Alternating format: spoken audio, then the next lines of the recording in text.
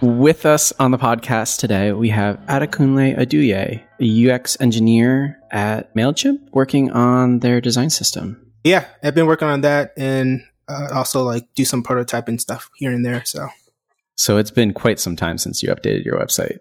Yeah, it's been a while. It's like I want to update it, but I'm like, I feel like everyone has this where it's like their website is like the biggest project, even though it's like very simple and it's like a daunting task. But I made a deadline for me to kind of get it up by the end of the year. I keep on pushing it back, but I'm going to try to keep my promise. It's like one of my 2021 resolutions. So I'm starting early. Awesome. That's good. You are. Me and Jackie started talking about like goals for next year. Mm-hmm. And I talked a little bit about this with the last podcast guest, which is like, how are you planning for like personal goals for the next year?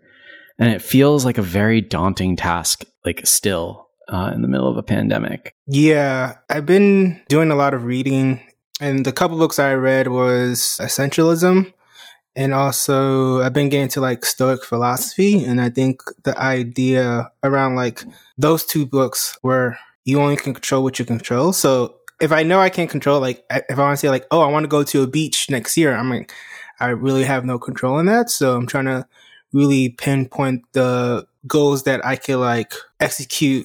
Yeah. That's kind of how I'm going, but also I'm also learning that like I should not have like a million goals. So I'm just going to try to keep up to at least like 3 and just make it as simple as possible for myself. So yeah, there's like nothing worse than putting all these goals and then not reaching more than half of them and being like, oh, great, just failed at that. You know, it's like setting yourself up for that. I've definitely learned over the years to keep them simple and few. Yeah. 3 to 4 is a good number. Yeah, one time I had like 25. So I've learned. I was like, I'm going to accomplish one goal per month or every 2 weeks or something like that. And I was like, that doesn't happen. So good for you, though. Love that. That's ambitious. Yeah. So you said you've been working on the MailChimp design system for the last year and a half. That seems like a long time to be working on a design system. And I imagine there's been a lot of learning over that time. Is there anything over the last few months that you like look back and wish you did differently in the past? So I've been working on design systems for a long time, probably like 6 years or something like that. But this is actually the first time I worked on an actual design system team. So I've learned a lot because usually I'm just like, oh, this is broken or this is like needs to be fixed. I'm just going to do it. And I think when you're working with like other people, making sure that people are aligned about the purpose and like which problem should we solve first. So the one thing I wish I did differently was like making sure that I'm constantly aligned with like people within my team, but also the director level. I think that's like the more important thing I'm rediscovering around like making sure that directors or people that in like the executive level are always understanding the true value of the design system and making sure that we're always kind of showing progress as much as possible. So in the past, have you not been working on a team? It seems like what you're talking about, the process is just very similar to a product design and development process of like communicating with the team about priorities, breaking things down into smaller bits. Yeah, so it's actually interesting. The first time I worked on the design system, we're treating it as like a side project rather than like a product. And it definitely showed because a lot of the stuff we were doing was like over-engineered and like we were kind of overthinking it. And we really didn't really talk to our users.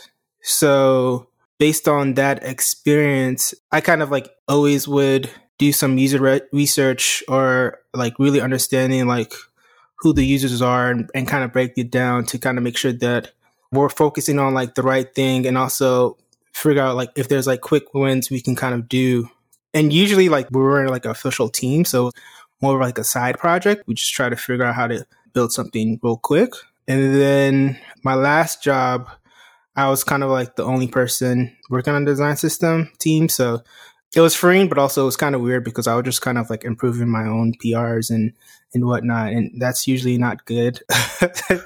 Usually it's good to kind of get some sort of feedback. So now it's just like we have a bigger team. Like we have engineers a product manager and whatnot. So it's just weird because like the design system is a product, but I think there's a balance because if you put too much process or overthink it, you still kind of run into that same situation of like creating stuff that doesn't provide much value for the users. And I'm talking about like both users, which is like your direct users, which is like your colleagues and whatnot, and then the end user, which is like basically your customers. So that's kind of like the mental model and whatnot. So for the MailChimp style guide, where does that live? Like how do y'all update it? Like what is the flow there? Is it all in code? Is it static? Like I'm just kind of curious like what it looks like. So we have basically two design systems now. We have like the newer one, which is not public yet. And then we have like the ux.mailchimp.com. But that's the one that's been up for like 10 years and whatnot. For the newer one, it's built in React. So engineers can leverage like that. But we also, for the designers, they use Figma. And for the documentation, we kind of created like our own, like, I don't want to say like CMS, but it's kind of like a CMS where we're able to kind of update documentation and also the components. And then we have some of the documentation in Figma because some designers just like the actual component and documentation to be close near each other. So that's another thing we're trying to figure out. But all of the documentation is actually in the actual MailChimp product code base. Mm-hmm. So it's like anytime we make update stuff, we try to make it as seamless as possible. And we might rethink this as time goes. So. Do you guys also have like code snippets that go along with each component? Like how does that tie into development? We actually did research on this and we found that a lot of the engineers like to have some sort of like starter code that they can literally just copy and paste and just play around with the actual component. So we have that. I think the biggest challenge is figuring out like how to, from the producer side of things, like how can we do that without over engineering, but also make it easy for ourselves. So if I have like a button and I just literally want to like take the button code and it will just like generate the actual code snippet for us.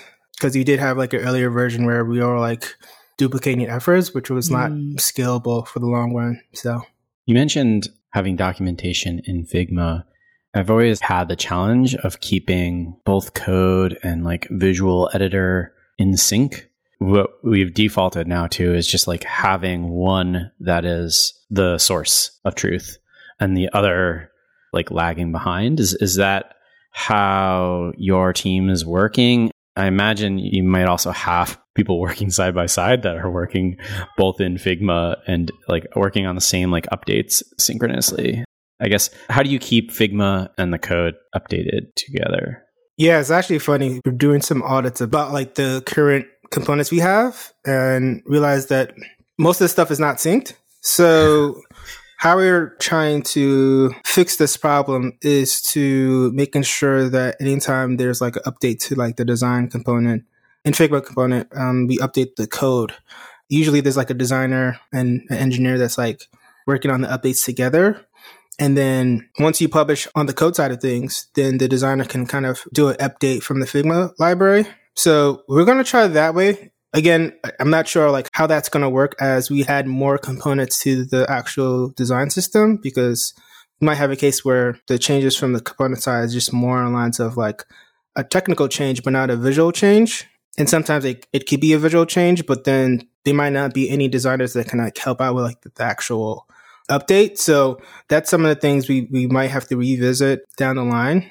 But I think for now, we're trying to do it where it's like we do it together as much as possible and then see how that goes. So definitely sort of aligns with the issues that we've seen in the past.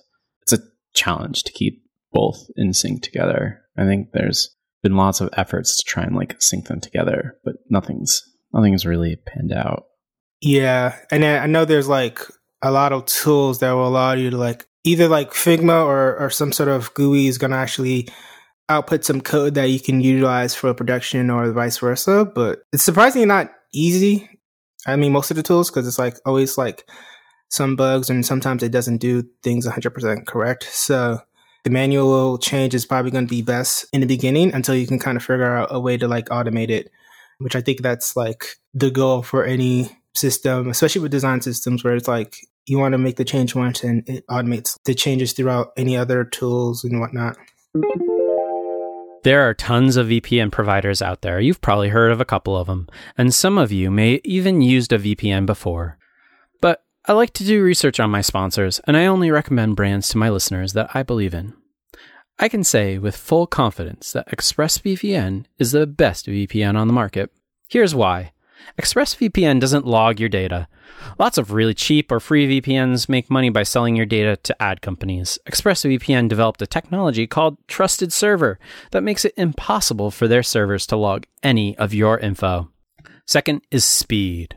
I've tried lots of VPNs in the past. Many slow your connection down or make your device sluggish. I've been using ExpressVPN and my internet speeds are blazing fast. Even when I connect to servers thousands of miles away, I can still stream HD quality videos with zero lag, which is really important for those MLB baseball games when I want to be out of market. The last thing that really sets ExpressVPN apart from other VPNs is how easy it is to use. Unlike other VPNs, you don't have to input or program anything. Just fire up the app and click one button to connect. It's so easy anyone can use it. And it's not just me saying this. Wired, The Verge, CNET, and many other tech experts rate ExpressVPN the #1 VPN in the world. So protect yourself with the VPN that I use and trust. Use my link, expressvpn.com/tentative, and you can get an extra 3 months free on a 1-year package. That's expressvpn.com/tentative to learn more. One of the things that you've kept on mentioning was almost internal research with maybe both designers and developers that are using the design system.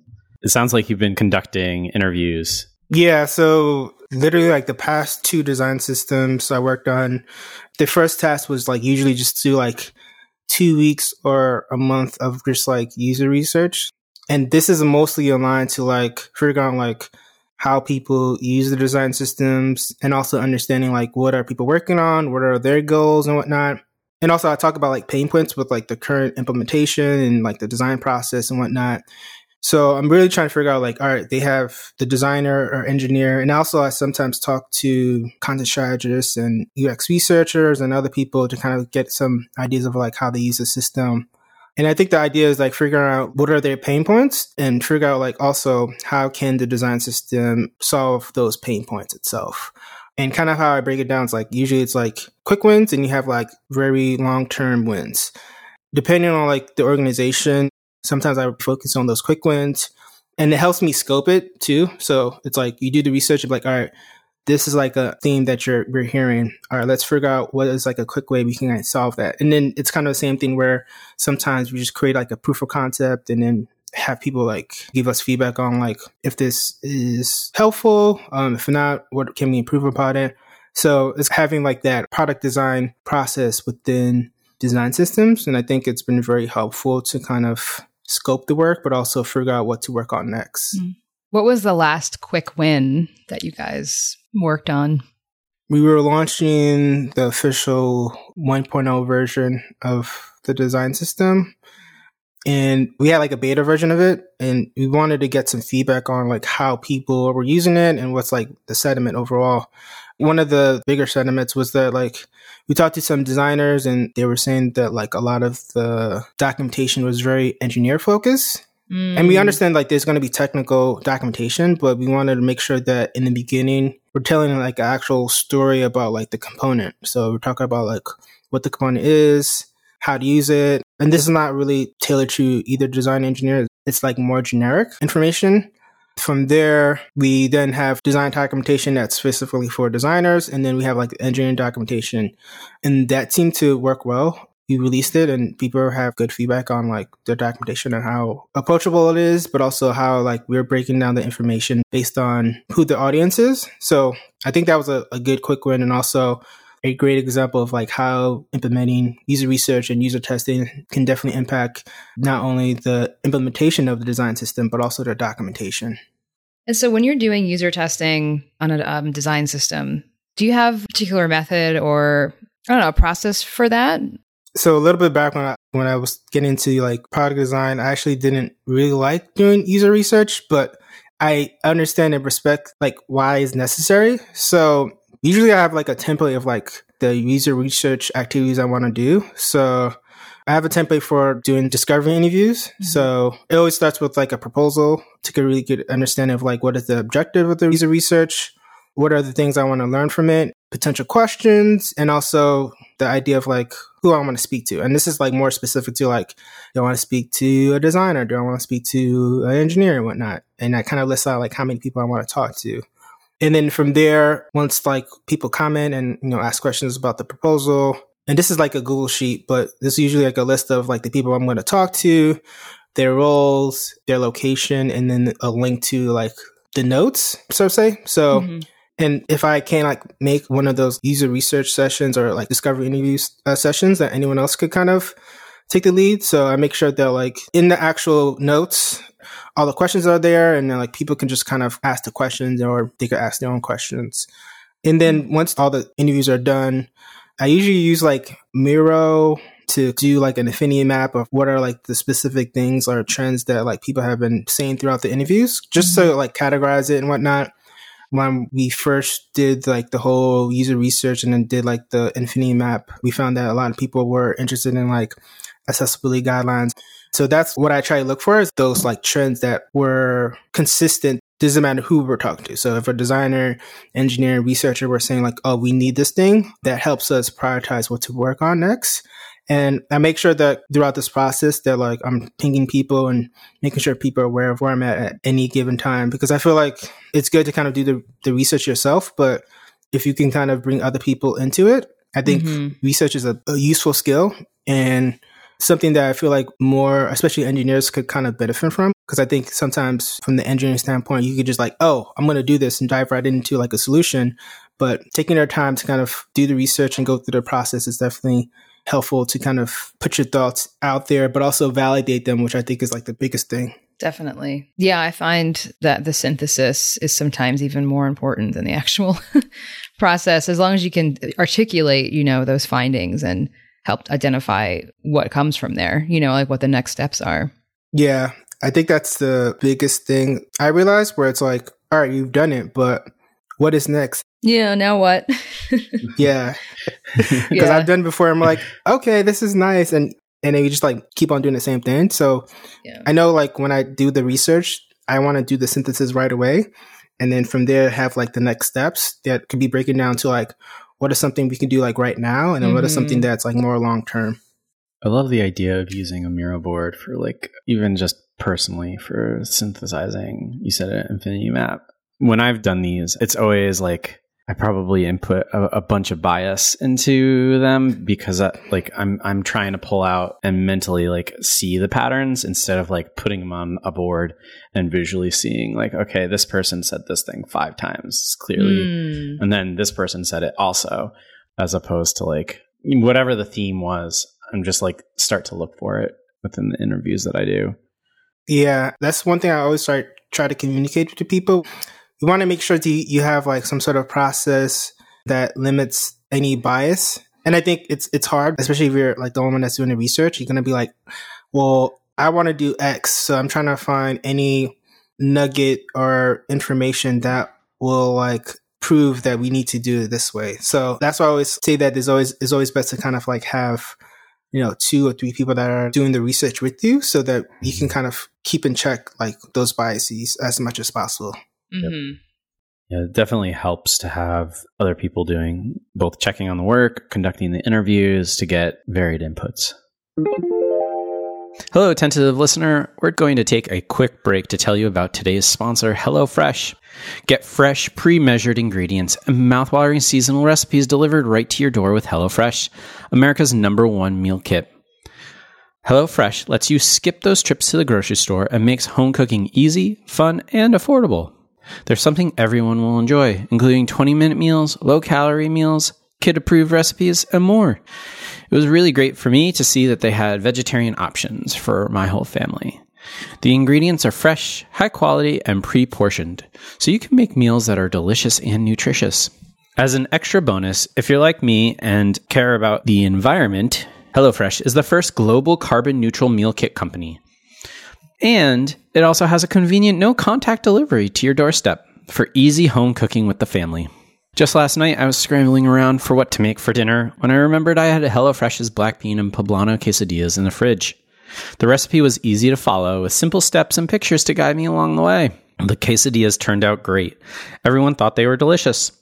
Go to hellofresh.com/tentative90 and use code tentative90 to get a total of $90 off, including free shipping. That's hellofresh.com/tentative90 and enter tentative90 at checkout.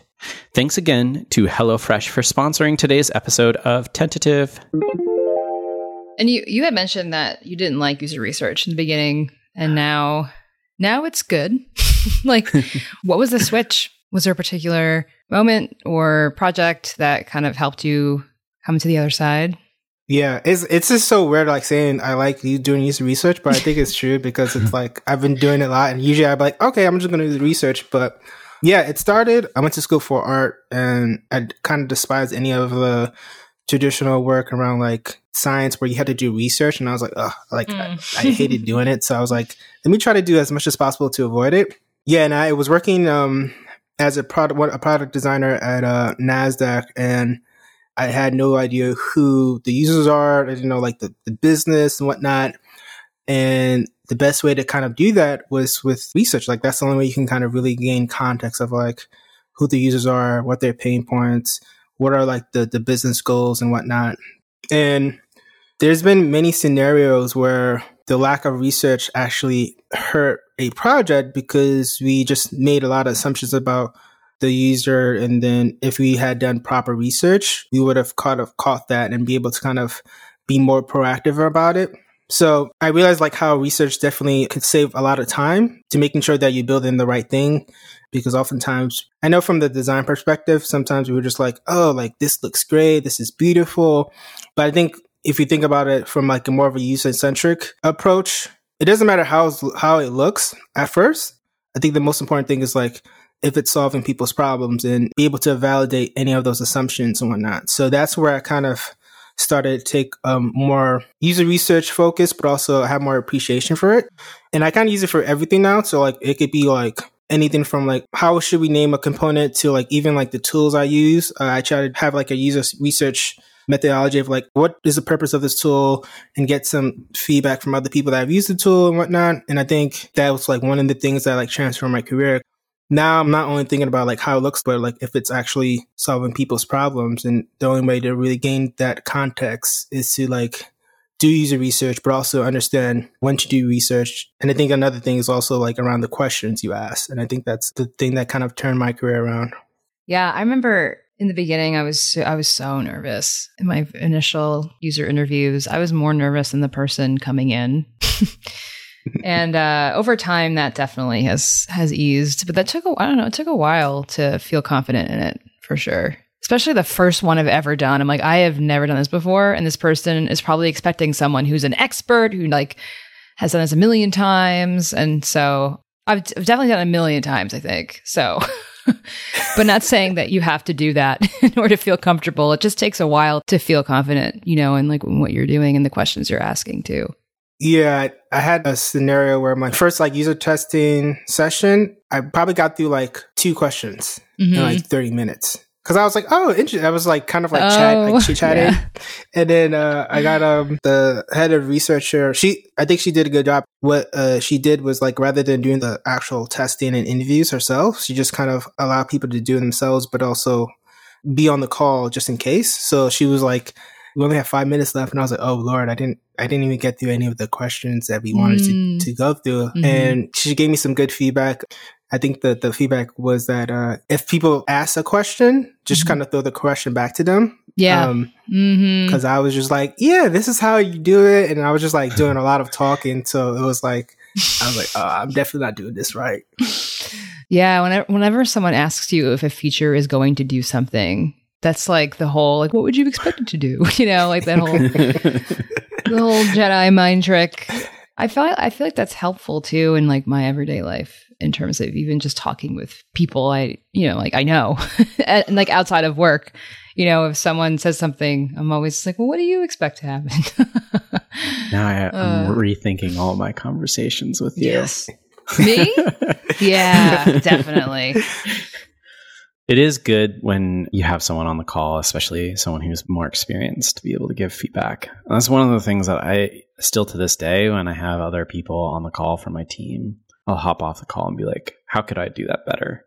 That's been something not only for like research, but just like consistent throughout my career. Was like, I knew I wanted to kind of do a lot of things, and I think the quickest way to like be good at something is like have someone be very honest about like what you could like improve on.